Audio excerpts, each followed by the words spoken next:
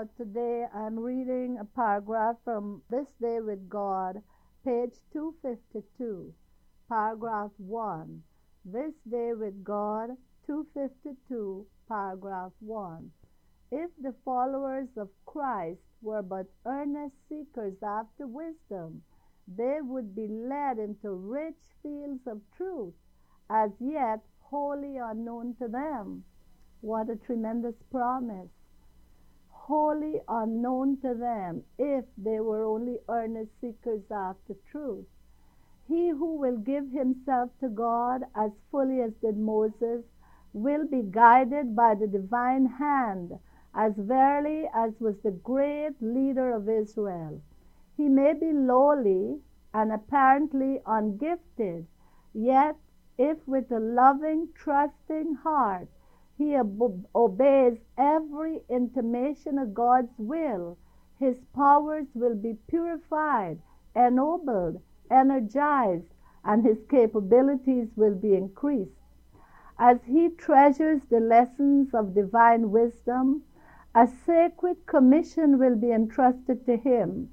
He will be enabled to make his life an honor to God and a blessing to the world. Seemed to me as though every sentence in this paragraph is fraught with tremendous promises. Every sentence. Very, very important. The Lord is giving us this admonition, the promises that will help us in our onward walk. Lift him up, page 58. Lift him up, page 58. And this is paragraphs 1 and 2. Christ died on the cross to save the world from perishing in sin. He asks your cooperation in this work. You are to be his helping hand. With earnest, unwearying effort, you are to seek to save the lost. Now, how do we do that here at Bashan Hill? We're not outside to really come in contact with the lost. But by being here on God's holy hill, where we're building up his pasture, we are seeking to save the lost, because it's the literature that's going out to help the lost. We don't have preachers and teachers such as the world has. So we are here seeking to save the lost, and it says that if we work with earnest, unwearying effort, we are cooperating with the Lord. Remember that it was for your sins that made the cross necessary. So when you think of the cross, it's not all cross. It's what is involved in the cross. Our sins that made it necessary. For life and for death, you are bound up with him as a part of the great plan of redemption. The transforming power of Christ's grace molds the one who gives himself to God's service. The transforming power of Christ's grace molds the one who gives himself in God's service, or to God's service. Now, if we are not experiencing that transforming power as we work for God from day to day, then it's evident that we haven't given ourselves fully. As I read this morning, it's not an unreserved surrender. Imbued with the spirit of the Redeemer, he is ready to deny self, ready to take up the cross, ready to make any sacrifice for the Master. No longer can he be indifferent to the souls perishing around him. He is lifted up above self-serving. He has been created anew in Christ, and self-serving has no place in his life. He realizes that every part of his being belongs to Christ, who has redeemed him from the slavery of sin, that every moment of his future has been bought with the precious blood of God's only begotten Son. Study today is based on the first and second temples, type and antitype. That's the track here. Now, the temples, it says it's a type. type and antitype. Why did God use temples or a temple to represent his church or to make it a type? Obviously to teach a special lesson in on this particular subject.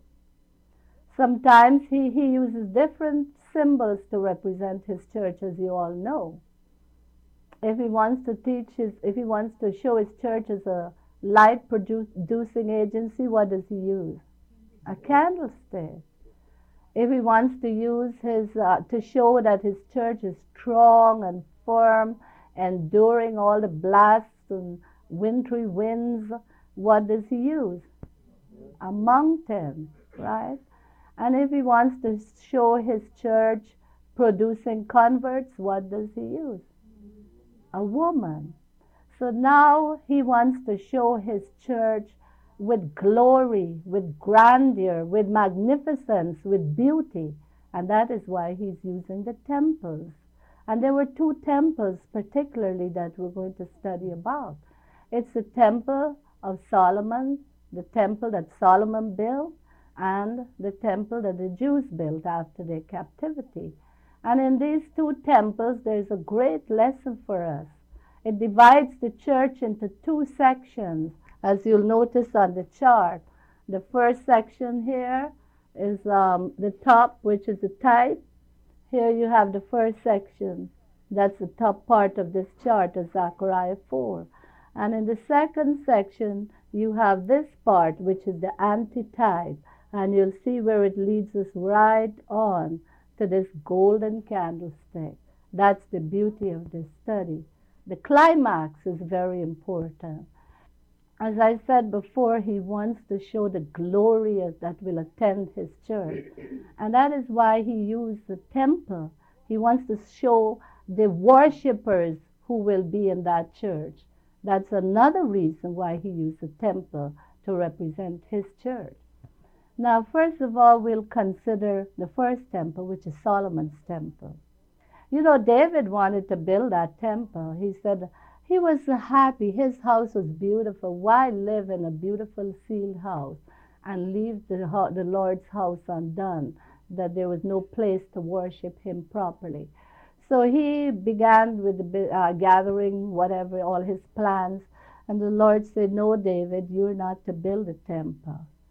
So your son will build a temple. So he called Solomon and he gave him the sacred charge of building this temple, this magnificent temple that it turned out to be. Solomon began to build the temple in the 4th year of his reign. And it wasn't finished until the 11th year. And one chronologist says it took 7.5 years, and doubtlessly it did. For 7.5 years, the temple was in building. So you could imagine what went into the temple, what glory, what grandeur, what magnificence.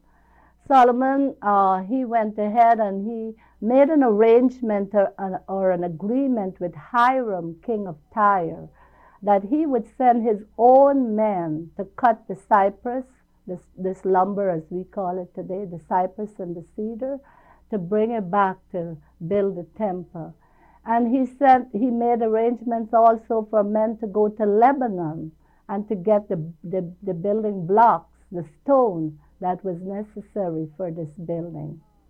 And what was so interesting to me, and I know it's interesting to everyone, that there wasn't heard the sound of an axe, a hammer, or a tool for all 7 years in building that temple.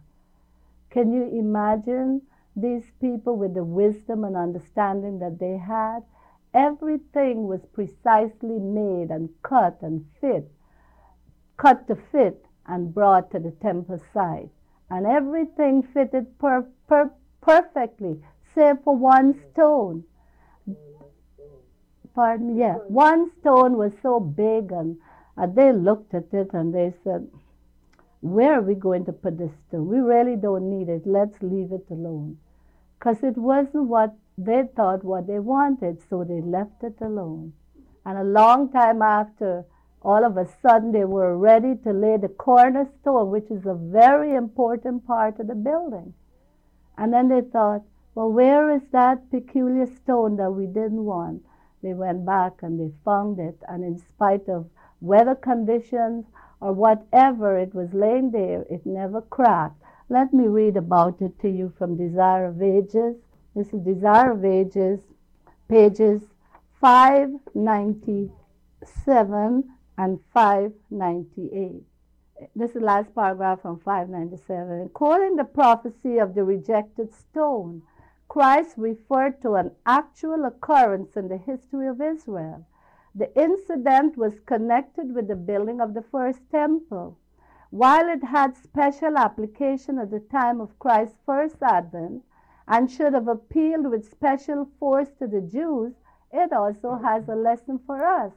And this is why we're studying the temple type. It's not to just study about Solomon's temple or the Jews' temple, but to find out what is the special lesson for us at this time. When the temple of Solomon was erected, the immense stones for the walls and the foundations were entirely prepared at the quarry. After they were brought to the place of building, not an instrument was to be used upon them. The workmen had only to place them in position. What skill and what accuracy those workmen had. For use in the foundation, one stone of unusual size and peculiar shape had been brought, but the workmen could find no place for it, and would not accept it. It was an annoyance to them, as it lay unused in their way. Long it remained a rejected stone. But when the builders came to the laying of the corner, they searched for a long time to find a stone of sufficient size and strength and of the proper shape to take that particular place and bear the great weight which would rest upon it. Should they make an unwise choice for this important place, the safety of the entire building would be endangered. They must find a stone capable of resisting the influence of the sun and of the frost and of tempest. Several stones had at different times been chosen, but under the pressure of immense weights, they had crumbled to pieces.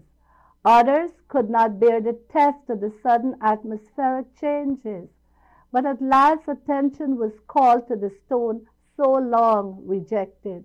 It had been exposed to the air, to sun and storm, without revealing the slightest crack. The builders examined the stone. It had borne every test but one. If it could bear the test of severe pressure, they decided to accept it for the cornerstone. The trial was made. The stone was accepted, brought to its assigned position, and found to be an exact fit. In prophetic vision, Isaiah was shown that this stone was a symbol of Christ. And you could read that for yourself in Isaiah 8:13 through 15. But David also prophetically spoke of that stone even before the temple was built. Let's read about that from Psalms 118, Psalm 118. And this is verses 22 and 23. The stone which the builders refuse is become the headstone of the corner. This is the Lord's doing, and it is marvelous in our eyes. Well, it was marvelous indeed to use a rejected stone that had withstood the atmospheric condition. But what is so marvelous is that Christ is represented by that stone. For he himself said that. Let's turn and read his own testimony from Matthew 21, verse 42. Matthew 21, verse 42. Jesus said unto them, Did ye never read in the scriptures, the stones which the builders rejected, the same is become the head of the corner? This is the Lord's doing, and it is marvelous in our eyes. So this stone that was rejected in the temple of Solomon is a type of Christ. And the rejection of it is a type of the Jewish nation when they rejected him wholesale as a nation. Let's read about that from Acts, the 4th chapter, verses 10 and 11. Be it known unto you all and to all the people of Israel that by the name of Jesus Christ of Nazareth, whom you crucified, whom God raised from the dead, even by him from the dead, even by him that this man stand here before you whole. This is the stone which was set at naught of your builders, which has become the head of the corner. So the whole Jewish nation rejected him, the same man, Christ Jesus, just as they did in the building of Solomon's temple. Now, Paul compared the building, that stone, to Christ and the building of the spiritual temple. Let's read about his comparison in Ephesians, the 2nd chapter, verses 20 and 21. Ephesians 2, 20 and 21. And are built upon the foundation of the apostles and the prophets, Jesus Christ himself being the chief cornerstone, in whom all the building fitly framed together groweth unto a holy temple in the Lord. So Jesus is Paul compares the building of the temple with Christ the cornerstone, and with Christians as being the building fitly framed together. Now, it was very interesting to read about the temple, and you'll find Solomon's temple. You'll find it in 1 Kings 6. And I was really intrigued, and I wish I understood everything about it. When I looked about, I didn't have as much time to look up on this, but I looked in the commentary. I think it was the SDA commentary, or it could have been a Bible dictionary. And they said that this Solomon's temple was somewhat out of proportion, but it was double the size of the tabernacle. I was amazing to read about all the little rooms and all that they had, the place where the ark was safe, and the extravagance, the gold being overlaid with gold, and the golden vessels, and all that was put into it, all these little rooms on the side and everywhere on the upper floor. The Lord gave them a special wisdom. Let's turn and read 2 Kings 6, verse 7, and you'll see what I told you there about the not a sound of the hammer. That's just going to reinforce what I said before. 1 Kings 6, verse 7. And the house, when it was in building, was built of stones made ready before it was brought thither, so that there was neither hammer, nor axe, nor any tool of iron heard in the house while it was building. And that was amazing to me. I mean, it's very interesting because I can't figure building anything without the tools today. Everywhere you go, even when things are placed, even these prefabricated buildings, you got to hear some sort of hammer or tool or something going on. But it wasn't so with this house. So when the temple was built, it was magnificent, it was beautiful, it was grand. That's here. This is Solomon's temple. And the Jews must have been very happy to have a place like that to worship in, and to know that they were meeting with God himself. But that temple didn't continue, as we all know. That's what the type shows. What happened to the temple? In 538, Babylon, Nebuchadnezzar, went in there, took the people away, took them away from their homeland up here. You see, the temple destroyed. He robbed the temple. He took away all their sacred vessels and put them in his heathen temple. So he defiled the temple of God, broke it down, robbed it, and he established a pagan system of worship. And it continued like that until Belshazzar became king. And he, when in the height of his monarchy and his debauchery, drinking and having that big party, the Medes and Persia went in. And this is what happened over here. The empire of this is their empire here is fallen now, because the Medes and Persian went in and they slew Belshazzar. Keep that in mind, because that fits here in the antitype as we come down in the second part of the study. This is the first section. You have the second section, or the second part. So everything that you see up here in the type, you will have to find it down here in the antitype, because it fits. Type has to fit antitype. So when he slew Belshazzar, that marked the freedom of the Jews. They were no longer captives. They were free then. And that's something, keep in mind, when we come down here, we learn what caused the freedom of God's people and how were they in captivity. Most we know that already, but we'll come down and see it. So they were freed, bear in mind, at the end of their captivity, but they didn't have a temple yet. And they were returning to their homeland, and they had a decree. So who made the first decree to rebuild the temple? Cyrus. Somebody showed Cyrus his name in prophecy, and he was very impressed. He gave his heart to the Lord, and he made a decree, and he told them, go build a temple to serve your God. Whatever you need, I will give you. Just go ahead and build a temple. So that was a good thing. Well, what is wrong with that? That was what they wanted. They were lonesome. They wanted their homeland. They cried for their homeland. They cried for their temple. They were in a strange land. And in the Psalms you will read, when they were told to sing, they say, how can we sing in a strange land? And so this was a good opportunity for them to go and build their temple and go back, with their temple. But what happened?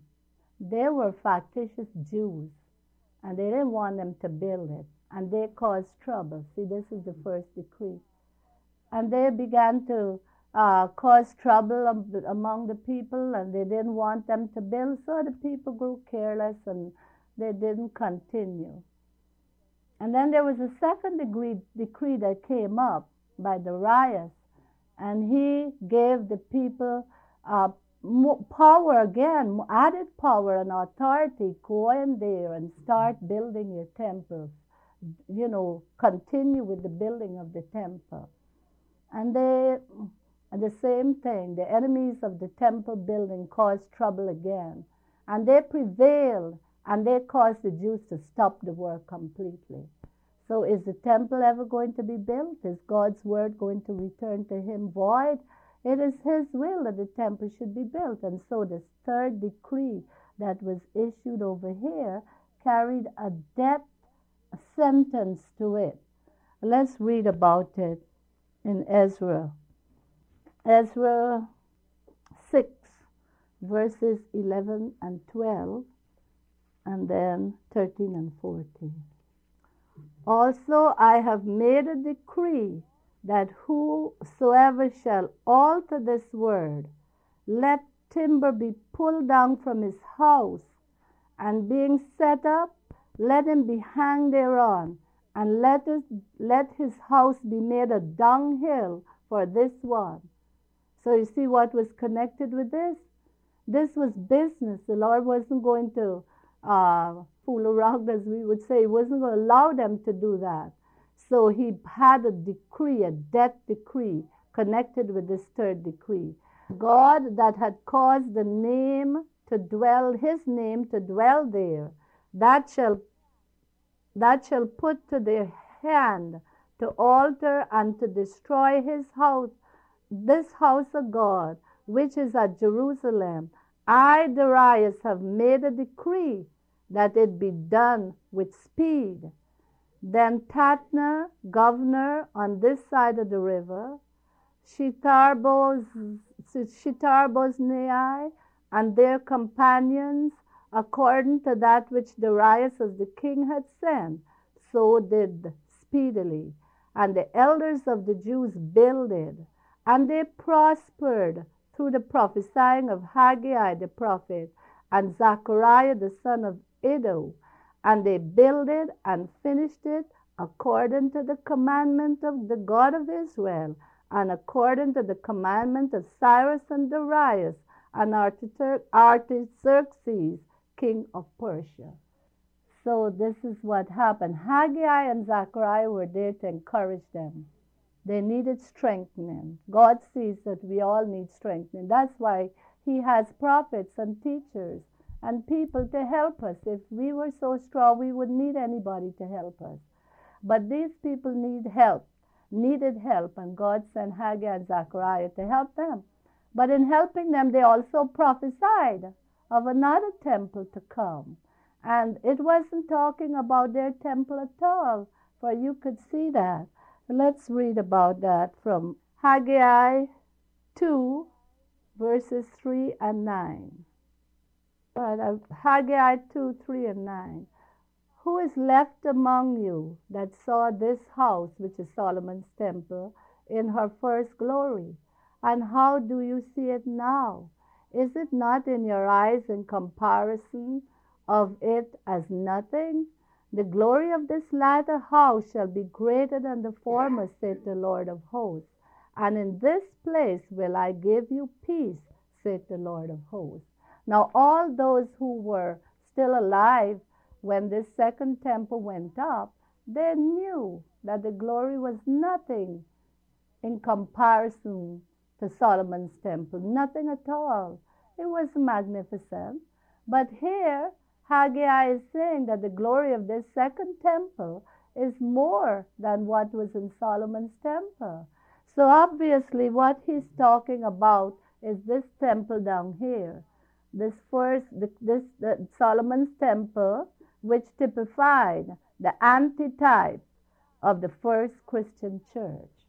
Now what made it so glorious? Was it the building? No, what? The presence of the Lord. Christ himself was there. So while this other building was on externalities and was just talking of the magnificence of the literal temple, this other temple here is talking about the spiritual magnificence, the glory of that temple. Do you suppose that the people understood what Haggai was saying back in his day?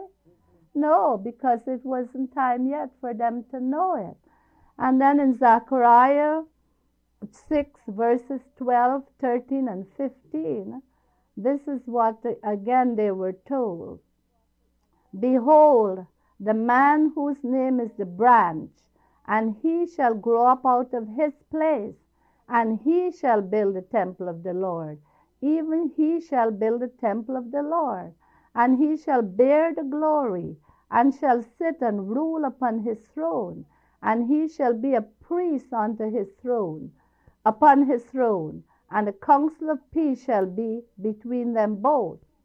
And they that are far off shall come and build in the temple of the Lord, and ye shall know that the Lord of hosts has sent me unto you. Zechariah 6, 12, 13, and 15. So you could see that even though Haggai and Zechariah were encouraging the builders to finish their work, yet they were prophesying of this other temple. But what temple in reality they were prophesying?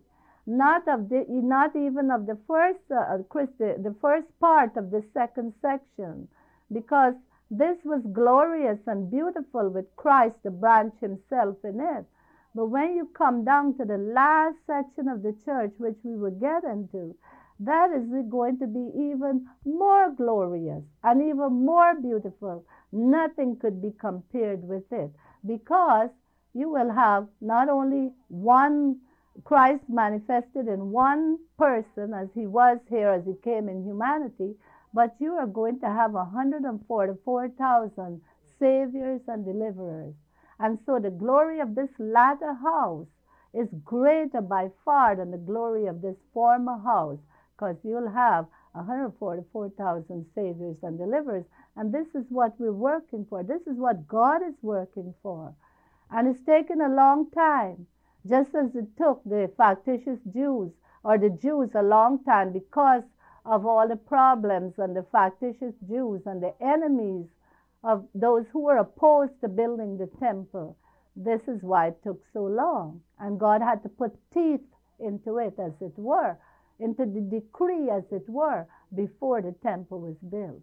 Now, this first temple with Christ himself, we know how he worked and he labored and how he lived the overcomer's life. He set a perfect example for us. That is why we should study his life so much. And this is why we're told we should spend a thoughtful hour each day in contemplation of the life of Christ. A beautiful example. But something happened. After Christ's crucifixion and his ascension and resurrection, apostasy crept into the church little by little until in 538, God's people were robbed of the temple again, completely taken out, taken away, not only from the temple per se. The temple alone was not destroyed, but they were taken into captivity, just as it was up here in the type by Babylon. This was a time of papal supremacy from 538 to 1798. The papacy established a false priesthood, mediatorial right, just to get rid of the true mediatorial right. They established a false day for the worship. And this is what this is the condition that existed during these years from 1200 for 1260 years.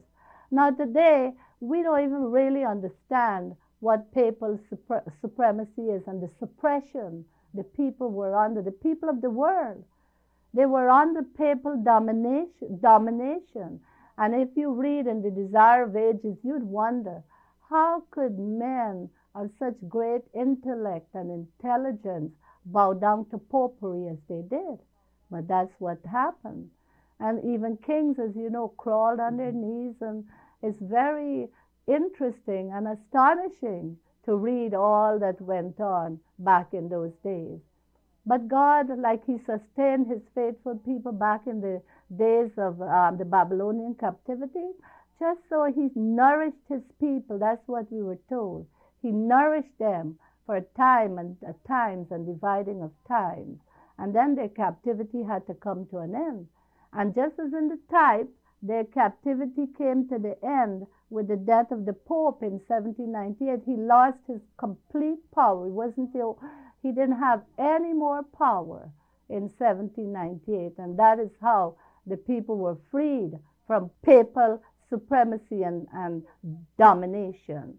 Now, you remember how Belshazzar was slain in the type, and that freed God's people back then? Just so God's people were freed here with the death of the Pope in 1798. Now, the main object of this study was to rebuild the temple. That's what we're studying about, to rebuild the temple. And just as how it took three decrees here to complete the temple, it's taken 3 decrees here in the antitype for God to have this church without spot or wrinkle or any such thing, this glorious church. So the first decree came about in 1844, as we know, when the first and second angels' message were preached. Fear God and give glory to him, for the hour of judgment is come, and Babylon is fallen, is fallen.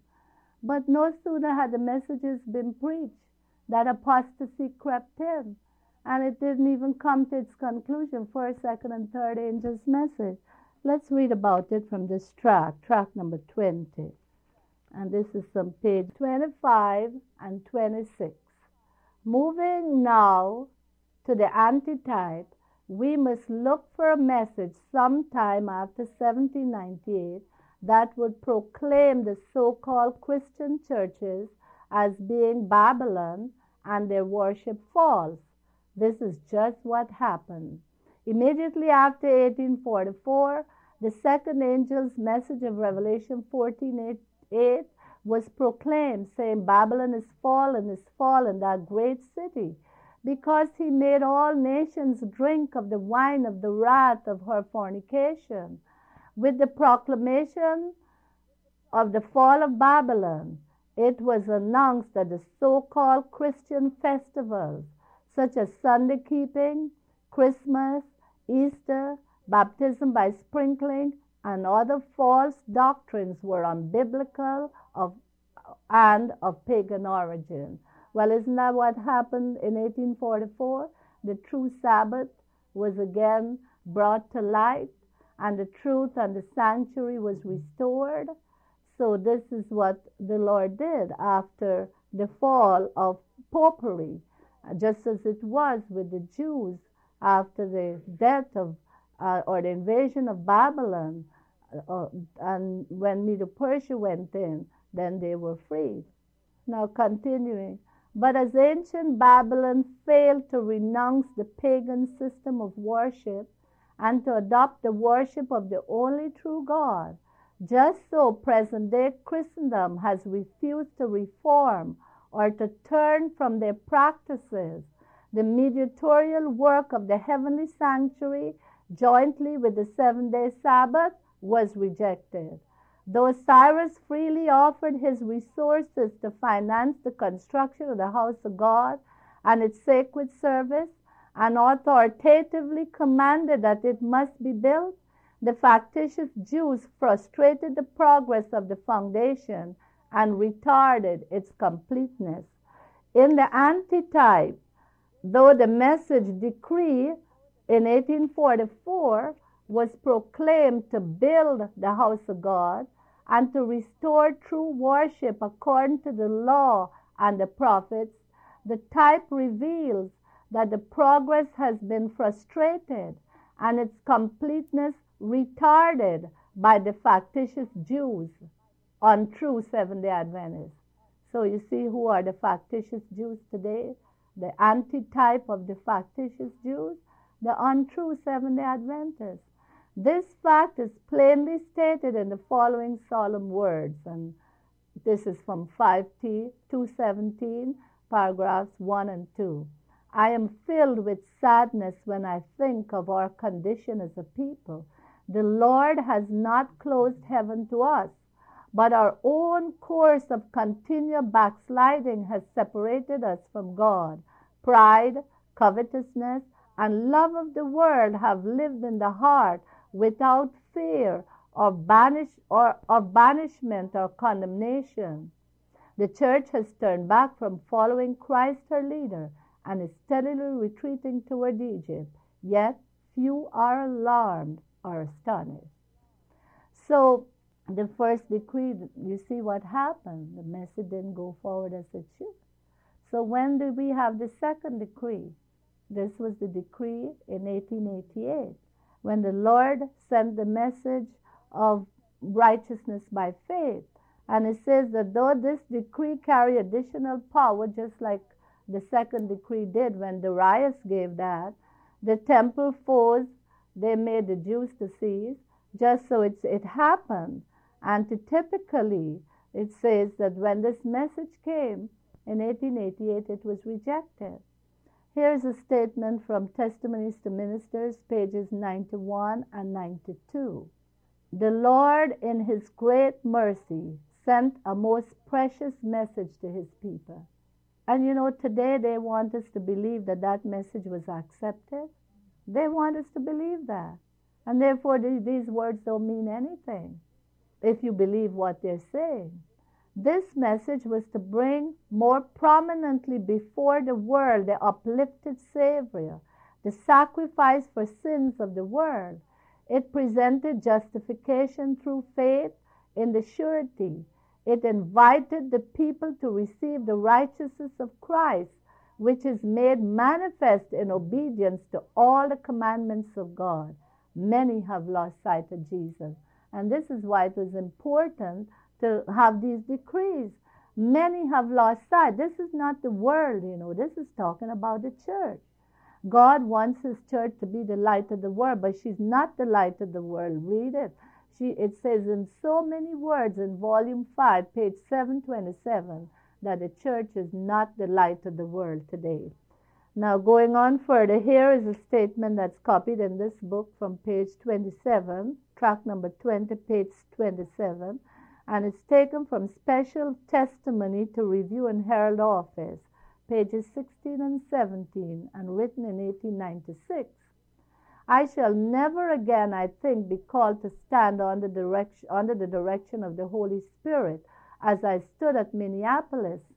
The presence of Jesus was with me. All assembled in the meeting had an opportunity to place themselves on the side of truth by receiving the Holy Spirit, which was sent by God in such a rich current of love and mercy. But in the room occupied by some of our people were heard ridicule, criticism, jeering, and laughter. Today they don't want us to believe that. They have written many, many books on 1888, and they acted as though it was a message for them, which they accepted in all those books, except those that are written by other ministries and other people, those who gather these statements together. Just think of that, such an important meeting, and there was heard ridicule, criticism, jeering, laughter. The manifestation of the Holy Spirit were attributed to fanaticism. The scenes which took place in that meeting, made the God of heaven ashamed to call those who took part in them his brethren. All this the heavenly watcher noticed and was written in the book of God's remembrance. So you could see what terrible condemnation is written against God's people in the books of heaven. They're not going out there to build a temple. They're not looking for the purified church, because that was what the message was about. They didn't want it. Now here's another statement from Testimonies to Ministers, pages 79 and 80. They began the satanic work at Minneapolis. Afterwards, when they saw and felt the demonstration of the Holy Spirit, testifying that the message was of God, they hated it the more because it was a testimony against them. Yet these men have been holding positions of trust and have been molding the work after their own similitude as far as they possibly could. Now you'd wonder, in the face of these statements, how could they dare deny that the 1888 message was rejected? You know what is their alibi? They say that it was only rejected by a few of the people and not by the General Conference as a whole. So they get out of it that way. They think they're getting out of it, but they're not, because it says they are molding the work after their own similitude as far as they possibly could, and it's not only just a few men. And now in the same book, Testimonies to Ministers, page 7 to 9, paragraphs 2 and 3, it says, but if they nourish the same spirit that marked their course of action, both before and after the Minneapolis meeting, they will fill up to the full the deeds of those whom Christ condemned when he was upon the earth. The perils of the last days are upon us. And this is a condition of the church. These factitious Jews, as we're told here, the unconverted Seventh-day Adventists, they're keeping back the progress of the work. They don't want to see a pure church. They really don't. They'll tell you the wheat and the tares will grow together until the harvest. The harvest, they interpret, represent the second coming of Christ. So really, they are not interested in seeing a purified church. Why? Just because they want to continue in their sins. And they think in the last minute, God will somehow miraculously purify them. And it's a shame to see and read all that is going on behind the scenes. They come out on the pulpit and they preach a sermon, and you think these people are sanctified and holy. And out of the pulpit, their lives testify a different story. Mr. Ministers, page 468, show us how their religion is so much like apostate Israel. The religion of many today, many among us, will be the religion of apostate Israel because they love their own way and forsake the way of the Lord. The only religion of the Bible that teaches forgiveness only through the merits of a crucified and risen Savior, that advocates righteousness by faith of the Son of God, has been slighted, spoken against, ridiculed, and rejected. So why would they say this other statement that was written and taken up or reproach is apocryphal? I don't know, because the same words are used exactly. And we really don't need that statement because it's written right here in that book, and we don't have that track, so they can say it's apocryphal. So now you see how the church is. These unconverted Seventh-day Adventists, the second decree has gone out. They don't want it. They speak against the message, slighted, spoken against, ridiculed, and rejected. It has been denounced as leading to enthusiasm and fanaticism, and I read that from the other page in this book. But it is the life of Jesus Christ in the soul. It is the active principle of love imparted by the Holy Spirit that alone will make the soul fruitful unto good works. That is what is building the temple is all about.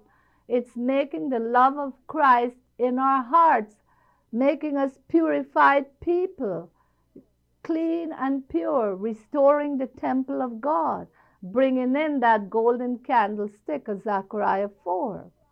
The love of Christ is the force of power and power of every message for God that ever fell from human lips. What kind of a future is before us if we shall fail to comply into the unity of the faith? Now, she didn't know about the third decree. It looked so bleak to her. And she wrote over and over that she seldom that she weeps her, what is it? She's weeping and the tears are falling from her eyes to the paper because of the condition of the church. So she didn't know that there was going to be a third decree, but just as the type shows, in the antitype, there must be a third decree. And that was the message that came in 1929. And it came telling us about the purification of the church and what is going to happen. There's a death decree connected with that message. This message, as we know, is the message of the rod. And copies of the first book ever printed, which is the Shepherd's Rod Volume 1, were sent to all the then known worldwide sisterhood of churches, letting them know what God is going to do about it. Let's read about that death decree. Even though we all know about it, we'll just refresh our memories with Ezekiel, the 9th chapter, verses 2 through 6. Ezekiel 9, 2 through 6. And behold, 6 men came from the way of the higher gate, which lieth toward the north, and every man a slaughter weapon in his hand. And one man among them was clothed with linen, with a writer's inkhorn by his side. And they went in and stood beside the brazen altar. And the glory of the God of Israel was gone up from the cherub whereupon he was to the threshold of the house.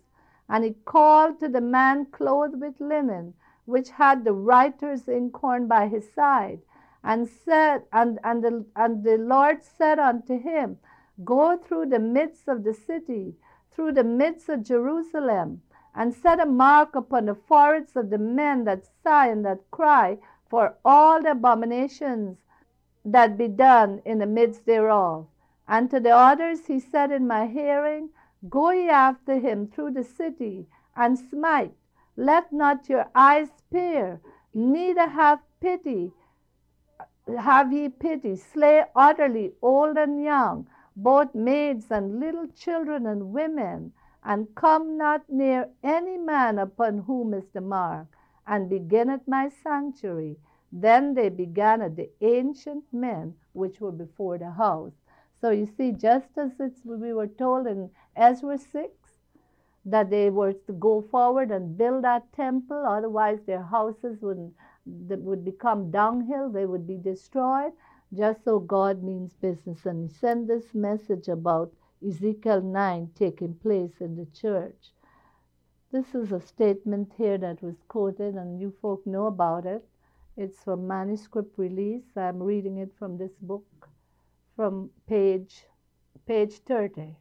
A manuscript release is Volume 1, page 260, paragraph 2.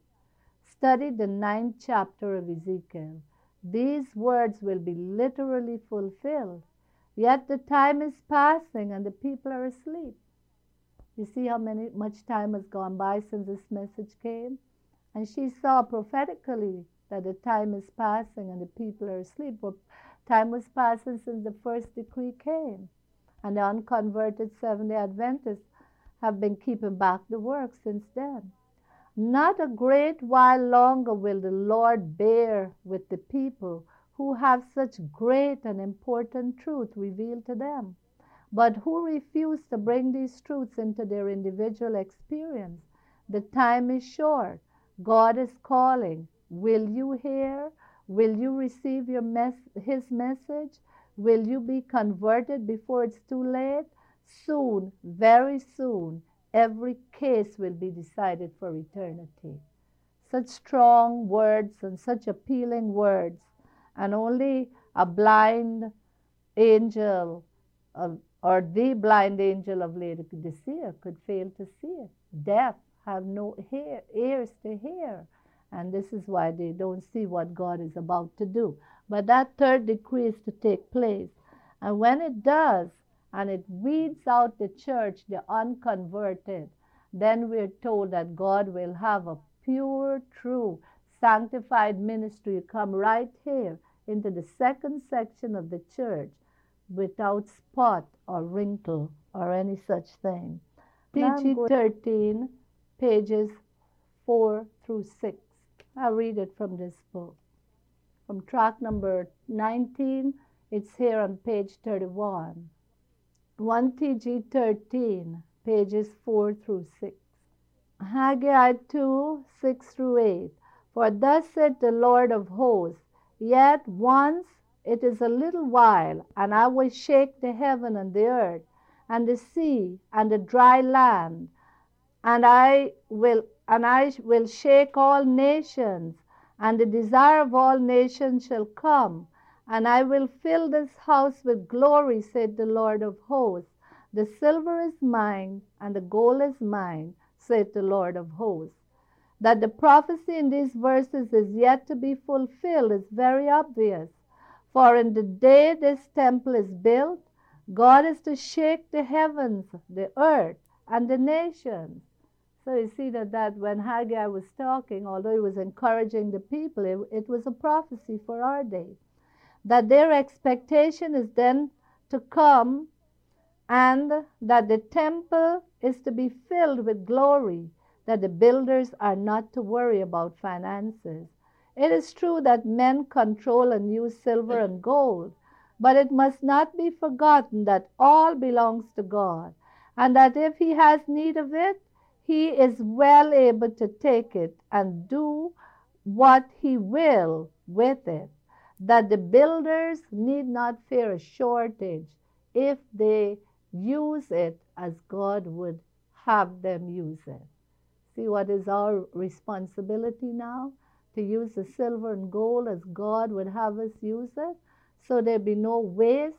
This is why my husband was very, very opposed to all waste, whether it be water, whether it be lights, whether it be food, whether it be time, whether it be tools, whether it be equipment or whatever.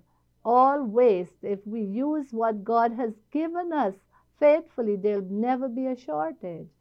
Since it is plain that the ancient temple was typical of a temple to be built in the day God shakes the heavens, the earth, and the nations, the subject becomes absolutely clear that inspiration is here speaking of an antitypical temple. Verse 9, the glory of this latter house The glory of this latter house shall be greater than of the former, saith the Lord of hosts. And in this place will I give peace, saith the Lord of hosts. The promise is that the glory which attended Solomon's temple shall be far exceeded by the antitypical one, which is to be rebuilt by the church purified, the church during the harvest time, the time in which God shakes the heaven, the earth, the nations, during the great and dreadful day of the Lord. Since these promises were not fulfilled in the day of Zerubbabel's temple, the subject becomes crystal clear that they are now to be fulfilled. And since these latter-day truths are now revealed to us, we must be the builders of it, the glory of which is to exceed the glory of the past. Moreover, the place where this antitypical temple is to be situated is to have peace, and the way that peace is completely to be achieved is told in verses 20 and 21. Speak to Zerubbabel, governor of Judah, saying, I will shake the heavens and the earth, and I will destroy the throne of kingdoms, and I will overthrow the throne of kingdoms, and I will destroy the strength of the kingdoms of the heathen, and I will overthrow the chariots and those that ride in them, and the horses and their riders shall come down, every one by the sword of his brother. Again is seen that the day the Lord shakes the heaven and the earth, he also destroys the kingdoms of the earth by allowing them to kill one another. No wonder then that the nations are now engaged in an armament race, and the whole world is on the verge of plunging into the bloodiest conflict ever known. It is difficult for anyone to come to any conclusion than that the great and dreadful day is at hand. I don't know what else the Lord could do to help us to understand this. Now, 1 TG 10, page 23.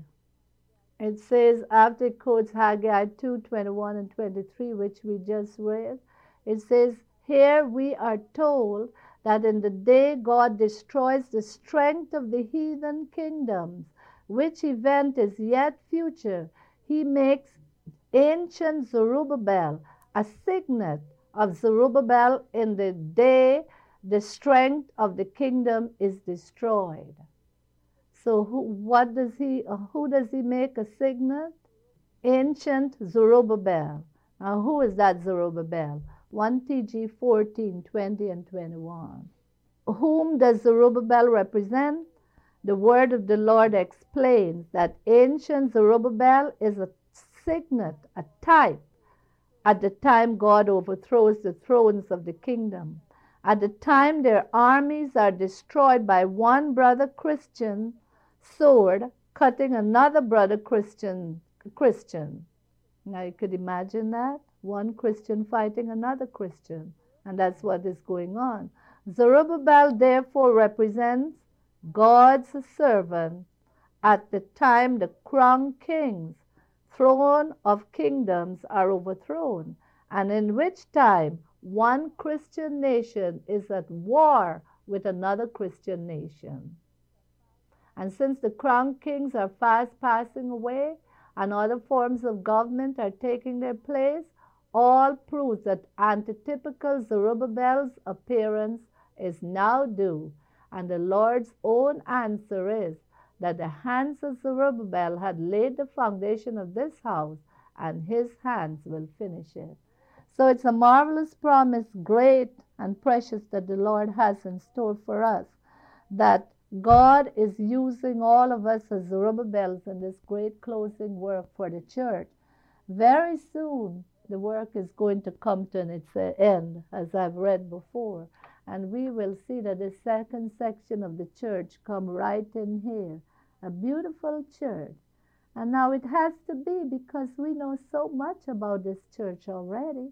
The Lord has taken time to give us these two olive trees in the Old and the New Testament.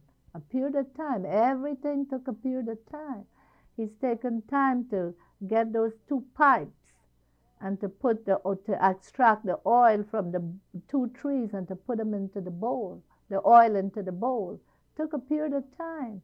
First, he used all the prophets of the Bible to give us the word of God as we have it in the Old and the New Testament.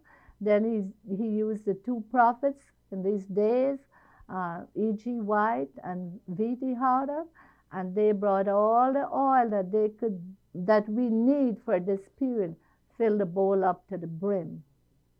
So what remains now to be done? The candlestick is almost ready to shine into the world, to give its light into the world. What God is doing now is getting these tubes ready so that the oil can freely flow through them and lighten the candlestick. When God has that accomplished, this will indeed be the light of the world, when every honest soul will come in from all the nations. That's what I read from the TG. When he will break in pieces the nations of the world. As we see one nation against each other now, it will be even more so in this day when this church is ready. So since we have known this glorious truth, should we be, I should ask this, what manner of men should we be? God is preparing us, getting us cleaned up. That's why we hear over and over again all these studies and references on character building all the time, over and over.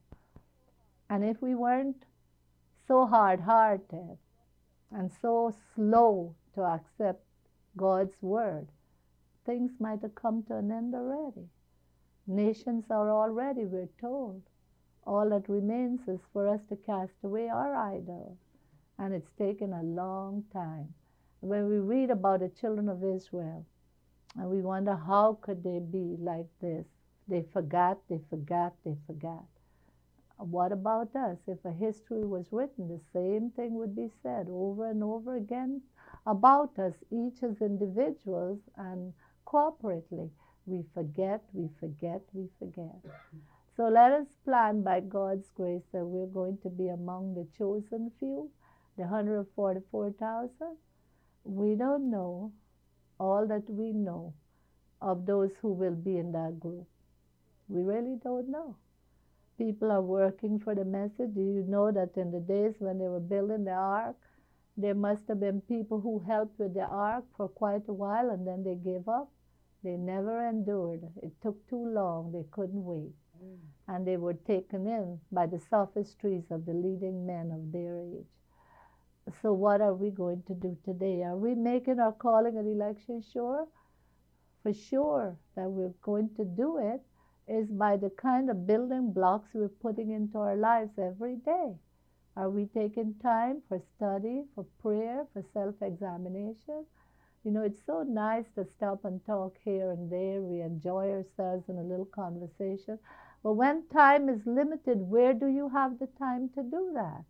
We only have so much time. God gave us that amount of time. He brought us here to make us time geniuses. We can't waste it in idle or frivolous talk. And we must be about our Father's business. So it is my prayer that the Lord will give us the grace and the strength to press forward, and that we will be among antitypical Zerubbabel when that glad day comes to receive our reward. Thank you for listening. This has been a production of the Davidian Seventh-day Adventist Association. You can find us online at www.bashanhill.org, and you can call us at 417-835-2162.